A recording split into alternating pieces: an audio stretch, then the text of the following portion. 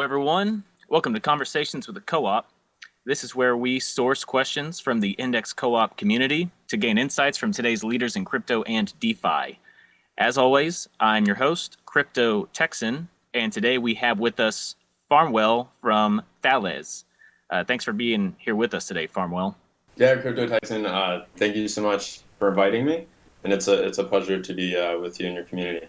Yeah, we appreciate it too. We're happy that you're here. First of all, how do you pronounce the name of this protocol? Is it Thales? Is it Thales?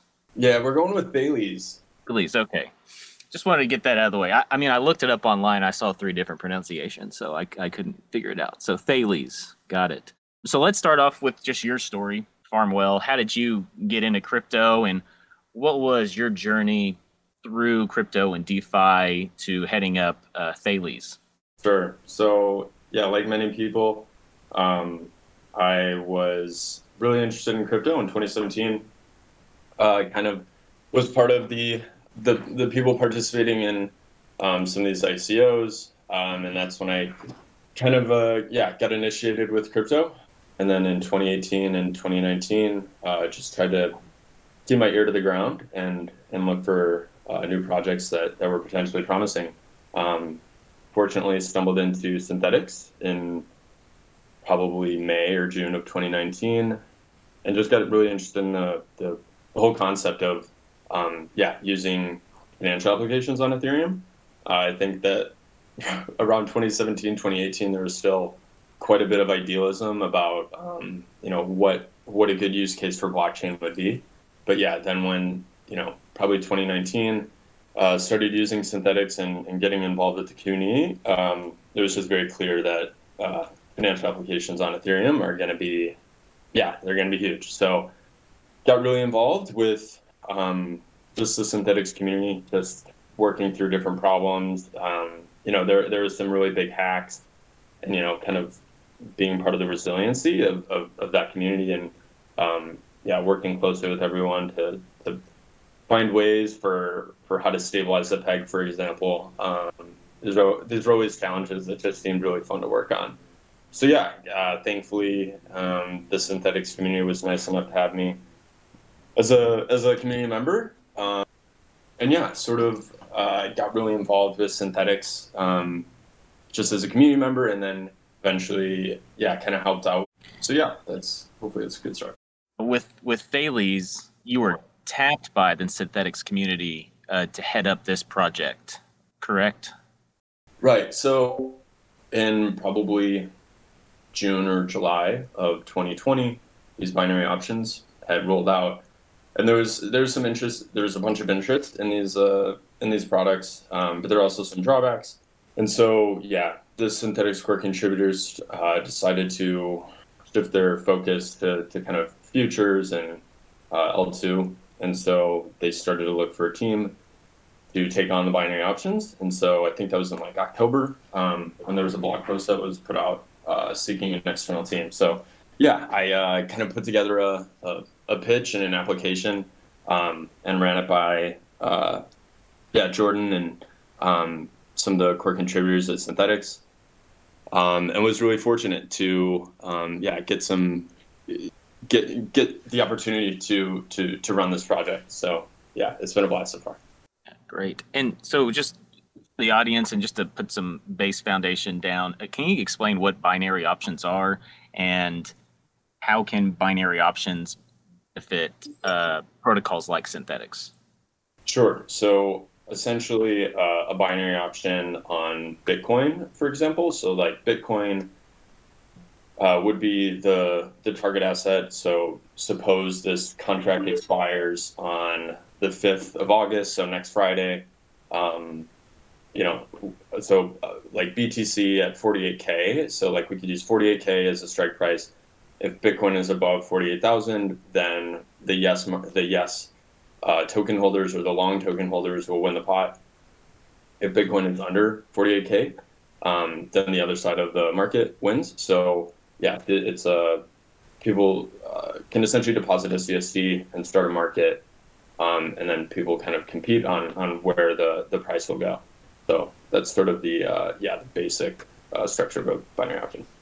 Yeah, and I feel like on the surface, when you explain binary options, it does seem pretty simple, and binary options is kind of a term that seems more complicated than it can be. But I think there's ways where you can kind of go down the rabbit hole and get pretty complex with hedging strategies and how to utilize binary options as well. But anyway, in your example, when you talked about the BTC price, when the BTC price is, when it's at the expiry date and it is either above or below, how is the Thales protocol determining that? Is it through a Chainlink oracle? Yeah, exactly right, Crypto Texan. Yeah, when once the market has expired, anyone can yeah, call a function, and the oracle price will be retrieved, and the market will be resolved one way or another. Okay, and currently on your platform, I know y'all just launched too, which is very exciting, and I'm sure your entire community is really excited about it. You also have binary options on the Olympics currently, as if, will the United States win X amount of medals, gold medals, yes or no? What kind of feed is Chainlink using to retrieve those types of binary option data? Our the Thales team was really excited to be able to roll out these Olympic markets, coinciding with the MVP launch. And thankfully, yeah, we had some really great data partners over at Chainlink. And so my brilliant co-founder Daniel has been just really super diligent and working his tail off to make sure that these Olympic markets could go live. So yeah, I think we were still trialing some of the test data feeds, like just even late last week. So there was a really quick turnaround in order to get the data to the daily smart contracts. But yeah, generally the binary options contracts are really well suited to resolve these kinds of markets. So the MVP with Olympic markets is definitely a very preliminary kind of product, but moving forward, we'd love to scale and get a lot more sports data, and yeah, be able to resolve some of these markets. Yeah, and I'm kind of wondering, like, that's very much, yes or no. They did win so many medals. They didn't. Bitcoin's price is 48,000. It's either above it or below it, which is binary. But is there any way you can make subjective results on a binary bet? So my take is that you don't really want to use binary options contracts for subjective outcomes, because then there's ambiguity, right? And then if the outcome is subjective, then I mean multiple people could say at the market time, that, well, no, my side is right. I should get to win the pot. So I think keeping the markets to have very, very, very clear criteria of how one side could win or lose is important for building trust. That there's not going to be ambiguity. There's not going to be a risk of your funds being stuck in a contract for 6 months or something. So yeah, I mean, I guess sometimes it can sound straightforward, but even something like the U.S. presidential election in this most recent presidential race, there was like some contention around like who had won, and so yeah, we don't want to have. So it's like there can be nuances that arise that maybe don't seem obvious at the outset, and so yeah, the more clear cut the outcomes can be, I think the better off Thales will be as a platform, and the better off the users will be. Yeah, I could, because that went to court, and so it's almost like the result, while it was definite and determined, it drug out for a very long time. So I can kind of foresee some issues with that. But if there is any conflicts as to who does win or who does lose, is there something in place to manage those conflicts, or just kind of settle those? Sure. So just to be clear, like right now, the only supported markets are on crypto price feeds and these Olympic data feeds, and we think that there are really clear yes/no answers. I think kind of moving forward, we'll probably try to stick with outcomes that are as objective as possible, where there's not much room for dispute about what the actual outcome is. But yeah, I mean, we have kind of or a bunch of community members have expressed an interest in seeing the Thales Council resolve certain markets manually if there wasn't a clear data feed, but that also kind of introduces trust and maybe more ambiguity than is really helpful for kind of a project that's still young and very growing. So trying to stick with very clear outcomes where people have plenty of advanced awareness that if Bitcoin's at 50K, then the longs will win on a 48K market. Um, Otherwise, I think that there can just kind of introduce a lot of complexity that might not be very high return or very productive. Mm.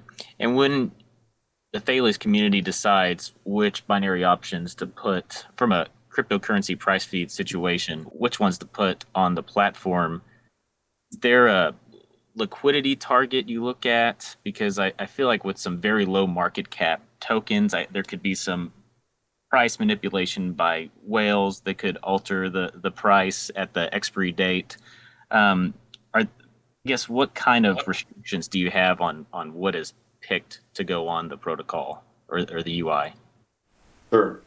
So right now, the supported price feeds are anything that is supported on synthetics, and so but basically for any supported price feed, anybody can create a market. So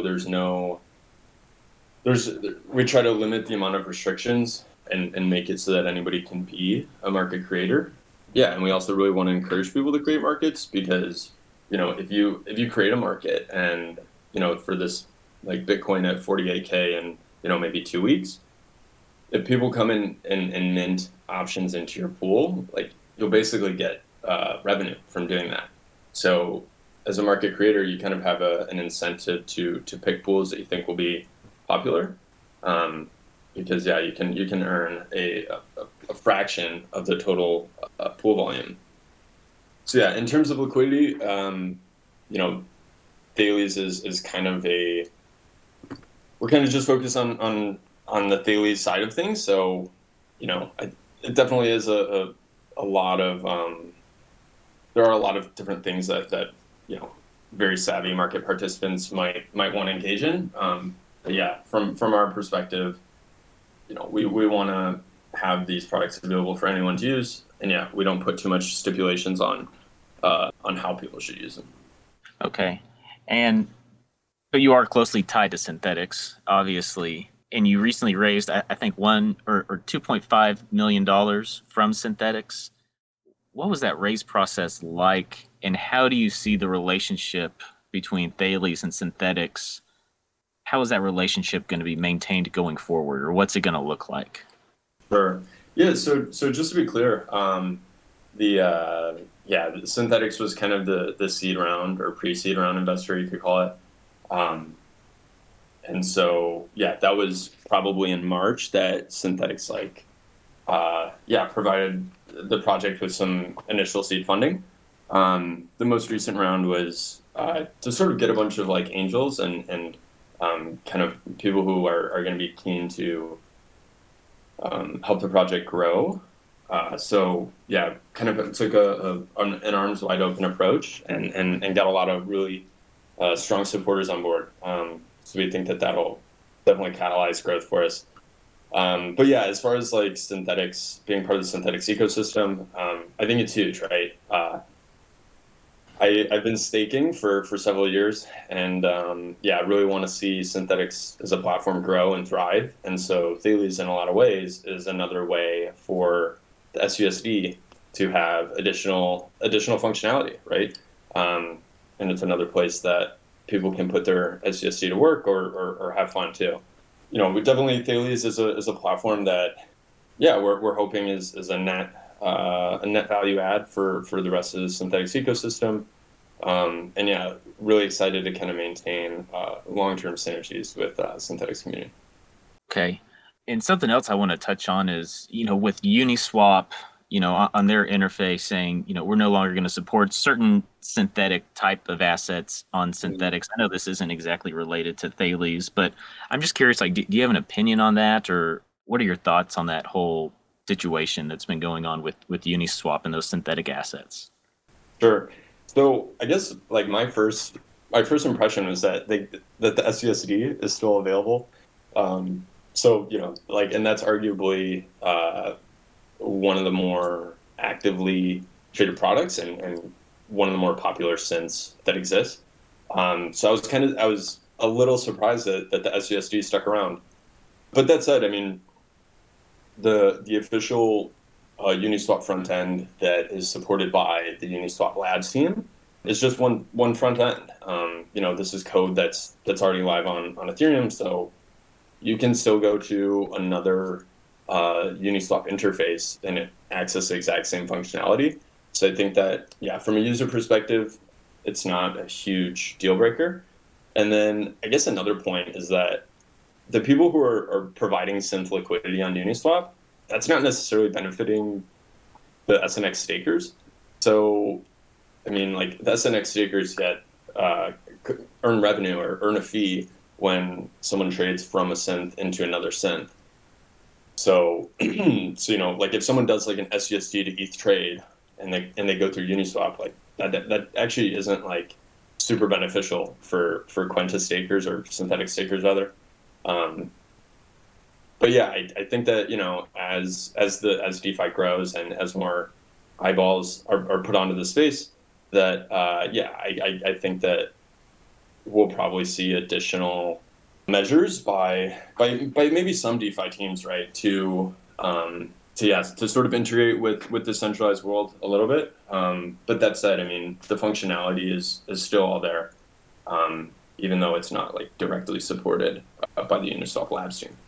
Yeah, I just, you've been involved with synthetics for so long. I just thought it would be interesting to get your take on the process. And I think you're right. I mean, you can still go on 1inch and make those trades, or, I'm sure QuickSwap on Polygon, I can use that as well to make those trades if I wanted to. But I didn't really think about how trading those synthetic assets on Uniswap doesn't necessarily benefit the synthetics stakers. So that's interesting to keep in mind also. And so next question is, with the close ties to synthetics that Thales has, I feel like a lot of protocols, when they're trying to get up off of the ground and build a community, it can be kind of difficult to do that. But I think Thales kind of had the benefit of inheriting some of the synthetics community as well to bootstrap this community for Thales. I just want to get what's your feeling, or what's the process like for a new protocol to bootstrap and build a new community? And have you felt like you've been fortunate in having that close relationship with synthetics? Totally, crypto Tixon. I think it's huge, right? All these protocols are, yeah, they're like people interacting with other people through software, and so to have a community that's already really well plugged in, and many of the people who are in the Thales community right now have actually been thinking about binary options for a couple of years. So I know for myself, I still consider myself part of the synthetics community. So like very strongly. So like to carry over and see a bunch of familiar faces and in the Thales Discord from the synthetics Discord is definitely special. And I think that with code, a lot of times, code can be forked, right? But you can't fork a community. Right. Yeah, that makes sense. So there are other binary option protocols, or there have been in the past: Omen, Polymarket, Augur. How is what Thales is building? How does that set it apart from similar protocols in the space? Yeah, I mean, I think that it definitely varies on a case by case basis. Some of the big differentiators are that Thales is totally permissionless and non-custodial. So, nobody on the Thales team will ever touch user funds. That's like something that we think is really important based on, the history of crypto, of people putting funds to an exchange and then, there's an exchange hack, or then there's a new rule that comes out that you can only withdraw a certain amount of funds from the platform. To take just a couple examples. So Thales is totally non-custodial, and we think that's really important for user security. And then, so we'll be trying to bring a really great user experience and, really focus on the current user needs and meeting those needs. And so, we think by knowing our customers better, and knowing the users better, that we can definitely build a competitive advantage. Yeah, I feel like community is the biggest ways that a protocol can set itself apart from other protocols who do similar things. And do you have any opinions on what makes a long-lasting community? Because you can bootstrap people at the beginning and get them excited, especially if there's an airdrop coming or liquidity mining that's happening. But once those programs start to fade away or have been implemented, how do you see you see any ways or have any advice for protocols that are starting up on how to form a long-lasting community like Synthetics has done? Sure. I think that that sort of having some of the principles around decentralization seem to have attracted like just a lot of really sharp and long-term oriented people. So I think it was just kind of like having that culture that a censorship resistant permissionless platform is something that's worth having in the DeFi community. And that mission I think kind of galvanized a lot of people together, and continues to do so, right? I think that anytime you're like in sort of a leadership role and thinking about a larger community is that a lot of people are very talented and very skilled, and they can do things on their own. They have a lot of other competing obligations and competing challenges that are competing for time, right? So in order to kind of like get people to not only like walk in the door but stick around and stay a while, I think it really helps to have like kind of a sense of mission and feel that you're part of something bigger than yourself. I think that's something that it's kind of intangible, but I think that and making it, but like having a place where people enjoy hanging out, I think is also pretty big. So like the Synthetics Discord over the past couple of years has just been a place where people have a lot of great conversations on a lot of different topics too. So I think that trying to keep the Discord a fun place to hang out can help, and then sort of a sense of mission that can galvanize people and kind of keep some attention for the long term. Yeah, I agree there. And also I feel like just having a token and having people hold that token in their wallet also gives them a sense of belonging to that community as well. And on that subject, when is the token launch for Thales going to be implemented, and what's your strategy for token distribution? Yeah, sure. One token. So basically, it's totally fair to expect that the token will be live in the next 2 to 3 months, and that's sort of the most I'm allowed to say on that. Okay. But there a big part of the idea for Thales tokens is that we want to incentivize the people who have been around Synthetics for a really long time, and also who continue to participate in Synthetics. So a really significant part of the total tokens will be going to people based on their SNX staking behavior. We're really excited to distribute tokens, and then I think that having governance powers to vote in members of the Thales Council is a great use for the tokens. But then also, as the protocol matures, we'd like to use the stake tokens as a way to basically participate in this on-chain business model. So fees that are generated by usage of the protocol will be aggregated into a fee pool, and then people that are staking the Thales token will have a claim on the funds in a few. Okay, so is that similar to the X sushi token in a way? Yeah, I think it is a similar concept. Yep. Okay.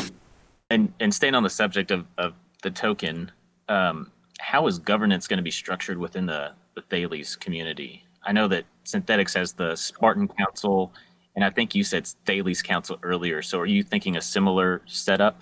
Yeah, so we're actually really happy, Crypto Texan, that just in time for the launch of the protocol yesterday, the first Thales Council has been elected in. So yeah, basically the Thales Council uh, is made up of four people, four members. So right now it's Farmwell, myself, D Monkey, who's also a Thales core contributor, and then there's Giannis from Synthetics, Synthetics core contributor, and then John Luke, who's one of Thales' earliest supporters, and he also earned a spot on the Thales Council. So essentially, the way that the Thales Council has operated so far, and that will probably continue to operate, is that members of the Thales Council can propose CIPs or Thales improvement proposals, and really anybody in the community can propose a Thales improvement proposal.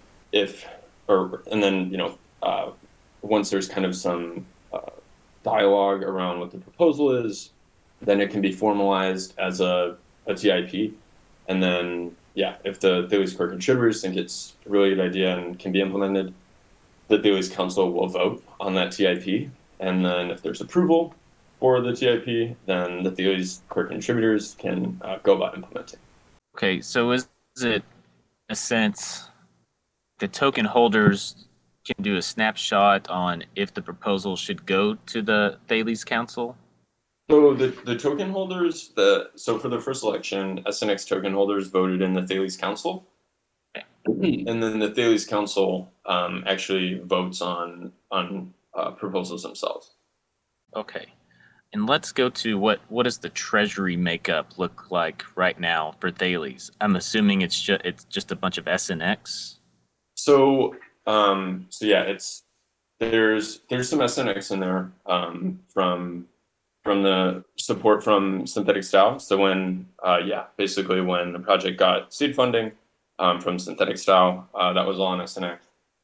But yeah, I mean, like most of the personnel on the Thales team have expenses in fiat, and so yeah, we hold a fair bit of stablecoins, and yeah, we do a little bit of lending with those, just so that they're not totally idle, and then we have some ETH too, to kind of ensure ecosystem alignment with the rest of the Ethereum community.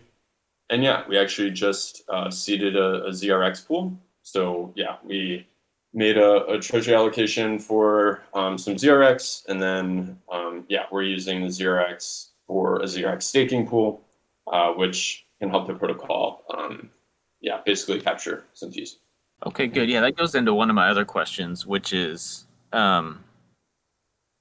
what is the situation with Thales getting a grant from the Zero X DAO, and how does that fit in with Thales is hoping to accomplish? Yeah, awesome. So essentially, the Zero X DAO and the Zero X Labs teams have both been amazing in helping Thales get to where it is right now. Thales has implemented Zero X order books, so that's kind of the Zero X infrastructure is really critical for the protocol to run. And so essentially, anybody who uh, participates on a Thales order book will pay a protocol fee to the Zero X protocol. So the idea is that with this grant from Zero X DAO, the Thales DAO can have a much more robust staking pool. And so, how much ETH is collected by the staking pool is determined by two things. So the first thing is how many ZRX are staked in the pool, and then the second is how much activity is generated by that staker. So yeah, we want to get as much volume as possible routed through some of these ZRX order books, and yeah, the ZRX DAO grant really bring some strong alignment in that regard. And what was the total of that grant? So Xerox sent the grant over in Xerox native tokens, and yeah, basically the first 20K was already sent over to the Thales DAO address, and then the rest of the grant will be distributed based on some KPIs. So basically, yeah, want to kind of keep some alignment and make sure that Thales is on pace to kind of hit some goals for the rest of the grant unlock. Okay, it's really interesting. So let's move over to L2. Does Thales have an L2 strategy in place, or are you already working to implement that right now, or do you even feel like an L2 strategy is even necessary for the type of protocol that Thales is trying to build? Sure. So yeah, definitely think that L2s getting more dApps onto L2s is really big for user experience, just because transaction costs are real. And so in that regard, Thales will eventually expand our systems onto Optimism. And so, Thales smart contracts take SCSD as the main collateral for either starting a pool or minting options. And so Thales has a bunch of significant strategic alignment with synthetics in this regard. So when the synthetics pool is on Optimism, it's going to make a lot of sense for the Thales systems to be on Optimism as well. And that's probably what I assumed is that you would adopt a similar strategy to what Synthetics was doing. And with all these L2s, Optimism, Arbitrum, Polygon, always trade-offs of related to the scalability trilemma. And curious for you, which of those three qualities of the scalability trilemma is most important to you, and do you feel like Optimism satisfies those, or does it satisfy it enough, I guess? Yeah, I think that probably for about a year or two now, scalability has definitely been challenging on ETH, and there's just so much demand to use Ethereum, and this shows in gas prices. So I on a as a project founder, I definitely think that having decentralization is really critical, because if decentralization is sacrificed too much, I think that there'd be a risk of kind of alienating certain people in the community, and we don't want to do that. And so, yeah, I think decentralization is really important. And honestly, with Optimism, I think that yeah, that it's not as decentralized as L1, right? But that said, there's pretty pressing need to get some transaction costs down for people, and I think that, yeah, having those transaction costs, sometimes it's like 100x cheaper. I think that'll be really critical for kind of seeing a more additional J curve growth in how many people are using Ethereum. I think this week is a pretty good example of it, when you had the Stoner Cats NFTs dropping, and you had about 13,000 NFTs being minted, and people trying to just raise the gas price just to make sure they got it, to where it made Ethereum unusable for most people for at least an hour and a half. So, I mean, yeah, there's definitely a need for these layer twos. It's just, are retail users or users in general just willing to sacrifice those trade-offs?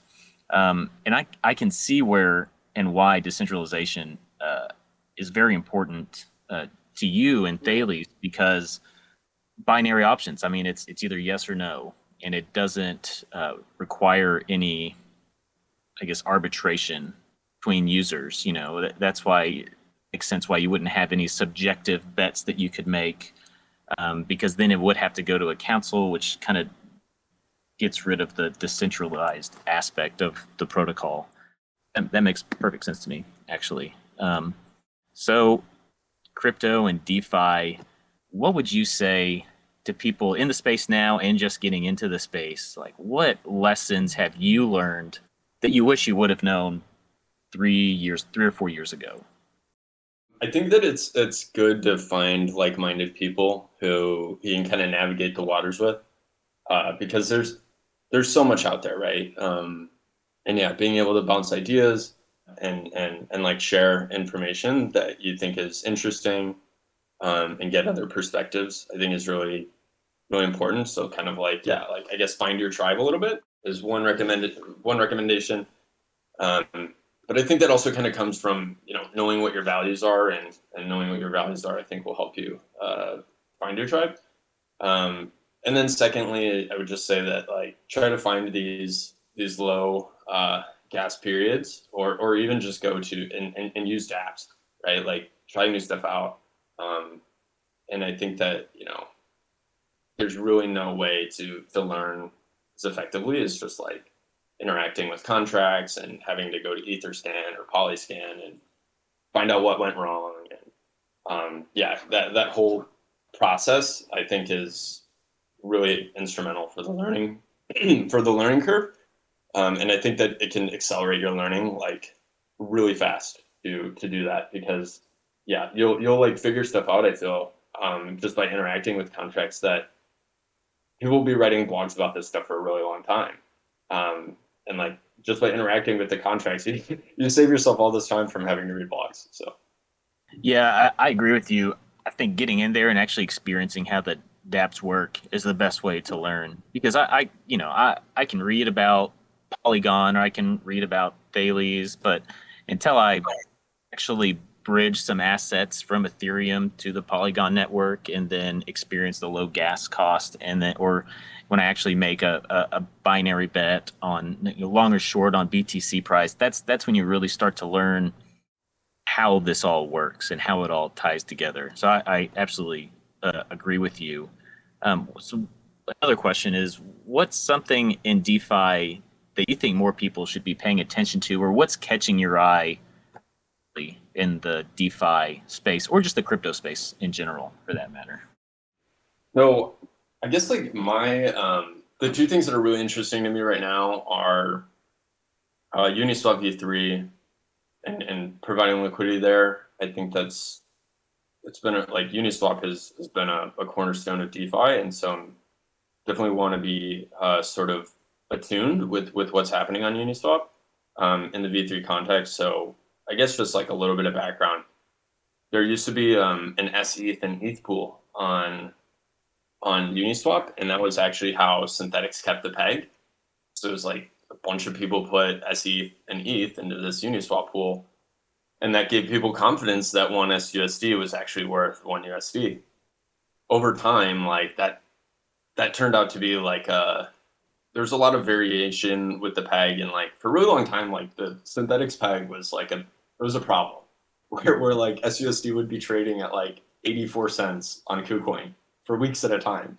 And so really that didn't get solved until like Curve came along, and like the Curve liquidity pools are just insanely efficient.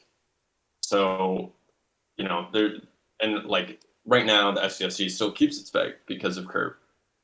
So I guess I'm really interested in how is Uniswap able to yeah, maybe be as capital efficient. Right now it doesn't seem like there's a rush for SSD to migrate over to a Uniswap pool, but it's definitely something I think is interesting and worth paying attention to. And then the second thing is basically insurance. So there's a protocol called Risk Harbor that I've been looking into, and I think what they're doing is really cool because it's trying to get rid of some of the ambiguities around insurance. It's like, if a protocol fails, the user gets a payout, which I kind of appreciate that straightforward and honesty. I think that some insurance platforms, it's like, well, what do they cover, right? Like, it's like, yeah, you can buy insurance on protocol risk, but then maybe the most important risks that you want to insure against aren't actually covered by the underwriter. So I think that the model that Risk Harbor is working on is pretty interesting, and I think generally that, yeah, some of these like insurance and reinsurance instruments, yeah, will probably continue to get a little bit more usage just as more money comes into the system. There's more risk floating around.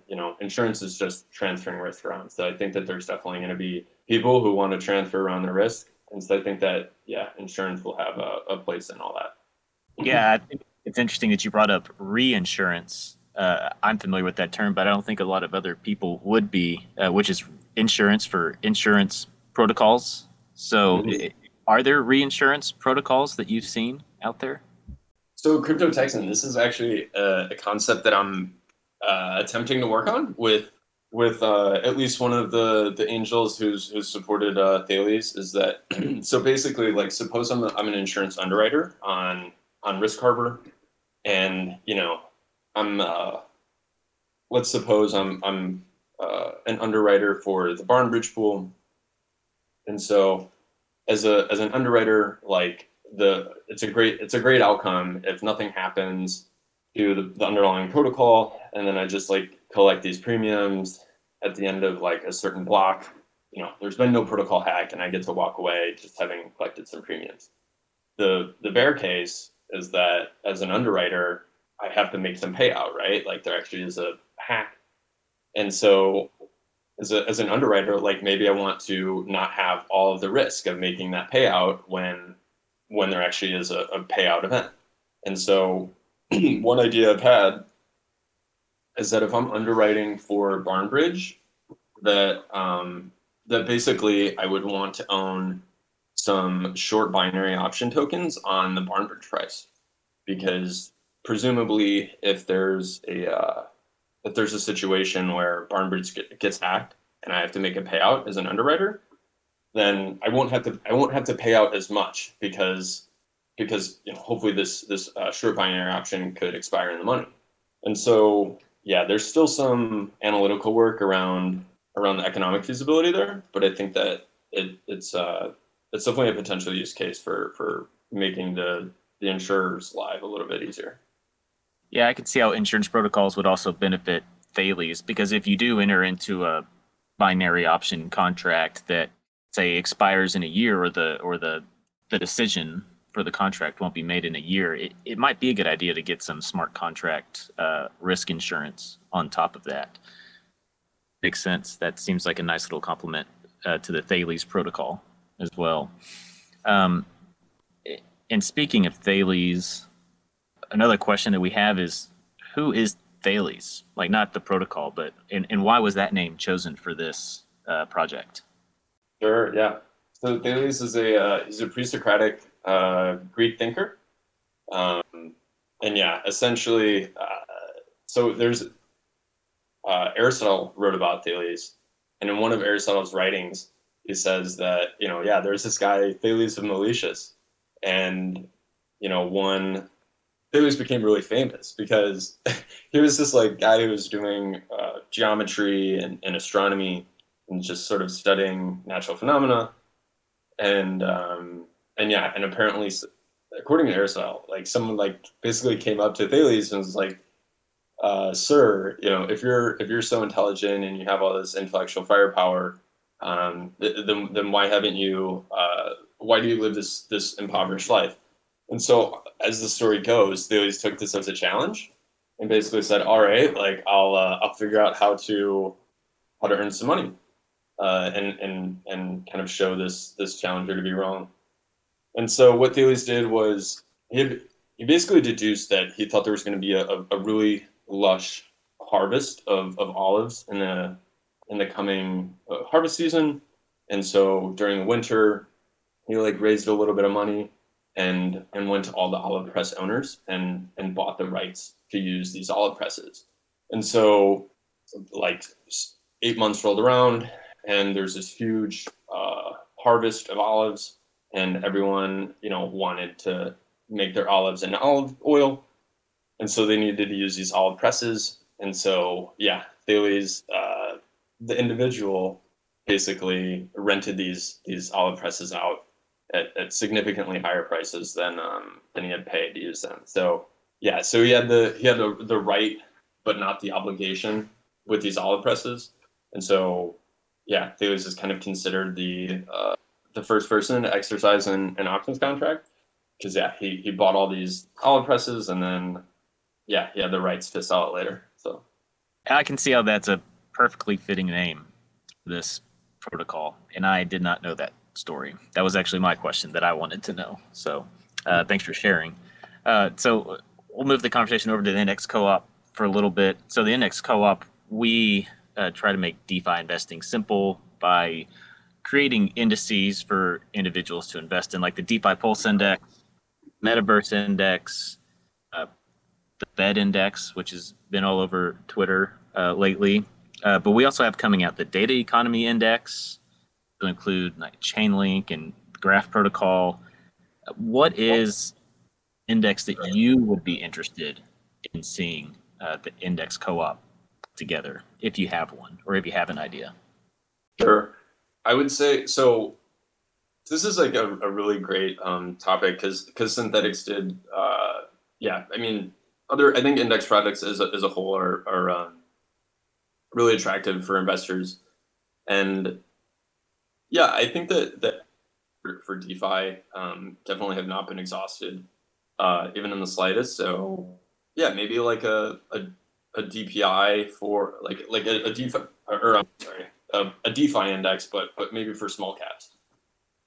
Small cap DeFi index, yeah, that makes sense. And we've thought about that as well. The only issue we run into on that is the low cap nature when we're trying to rebalance on dexes. We don't want to influence the price or I mean, we do in a sense, but I think that's the DEX liquidity is an issue that we run into on that. But we're definitely looking into that in other ways to do it.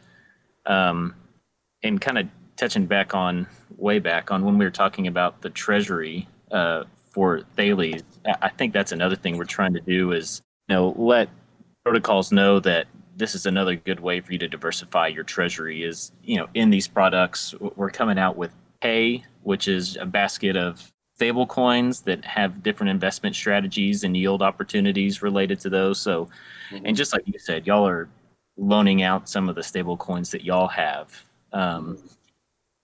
gain some yield so they're not just sitting there. Do y'all have any other investment diversification strategies for Thales? I mean, obviously you'll hold your native token for incentives, I would assume. But what other strategies do y'all have for that? Yeah, I think that since most of our expenses are in stablecoins, that it's pretty important to have a lot of stablecoins sort of just ready to go. But yeah, I think like taking advantage of lending is really important, especially like on Gnosis, you can basically do it in like 2 or 3 clicks, right? Like it's wonderfully easy to get non-trivial rates of return. Like the yield that you get on lending out a stablecoin, it's not going to be crazy, but like with Aave, for example. But I mean, it's definitely preferable to just letting funds stay idle. So I would say that like generally, I think we all love crypto, but we try to keep our more ambitious and adventurous ideas for capital strategies, like just to do on personal accounts and stuff like this. With the treasury, we keep it pretty conservative, and yeah, so like a little bit of lending, some ETH for ecosystem alignment, and then some SNX for ecosystem alignment. Yeah, and I love the ETH for ecosystem alignment. I feel like that's very important, and I think more protocols should do the same. And yeah, I've been in this space since 2017, Farmwell, and the ICO boom. It was what it was, but there's still so much innovation that goes on in this space daily. And there's days where I'm on Twitter where I sit there and I think there's no way I can catch up and stay and figure out what's going on all the time in this space. I think that's what really draws people in. Is just once you dig down into it and you see how smart the people are that are working on all of these projects, that's what keeps people around and keeps them interested, in my mind. So, kind of running up on time, but what on the roadmap for Thales gets you most excited? So I kind of have like sort of like an economic outlook, and I'm always thinking about like cost benefits and things like this. So I think that being on optimism and getting that like 50x, 100x reduction in cost to use Ethereum, I think that's going to be just huge. So really looking forward to that, and I think I think it'll make Thales a lot more exciting to use. Yeah, the layer two is definitely the most exciting thing for me as well. And just when the next boom does happen, it'd be great to just throw all of our retail, newcomers onto those platforms, so they're not in around and buying at Smart Chain all the time. Mhm. So before we run out on time, is there anything else you want to touch on before we let you go? Crypto Texan, this has been a really enjoyable chat for me. I'm so thankful that you reached out and welcomed me, and just really appreciate the opportunity. Absolutely, and we're excited to see the protocol grow. Where can people go to find out more about you, Farmwell, and the Thales protocol?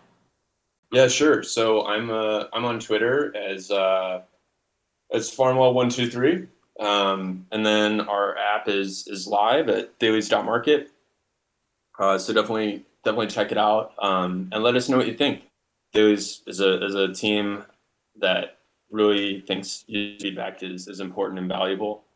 Every piece of feedback that people have, our ears are open. So we'll be in the Discord, so join the community, say hi, and probably to find anybody from the Thales team is in the Discord. Awesome. Well, thanks for being here with us today, Farmwell. We really appreciate it. Thanks to everyone who's listening live. This is being recorded, so we'll upload it probably in about a week. Again, thanks for being here, Farmwell, and we'll see everyone next week. Thank you. Thank you, sir.